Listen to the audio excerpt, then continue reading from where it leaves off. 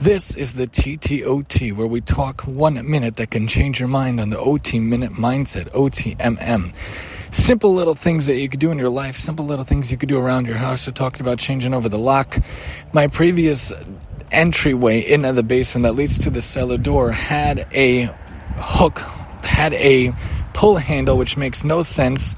I didn't like it all. I had it changed over to a doorknob. I wanted it to be functional, a doorknob. We have people that come in and out, especially to lend books to them, to take books from the library. Simple idea, simple concept, simple solution. Things that we could do in our lives to make things more simple, make things more functional.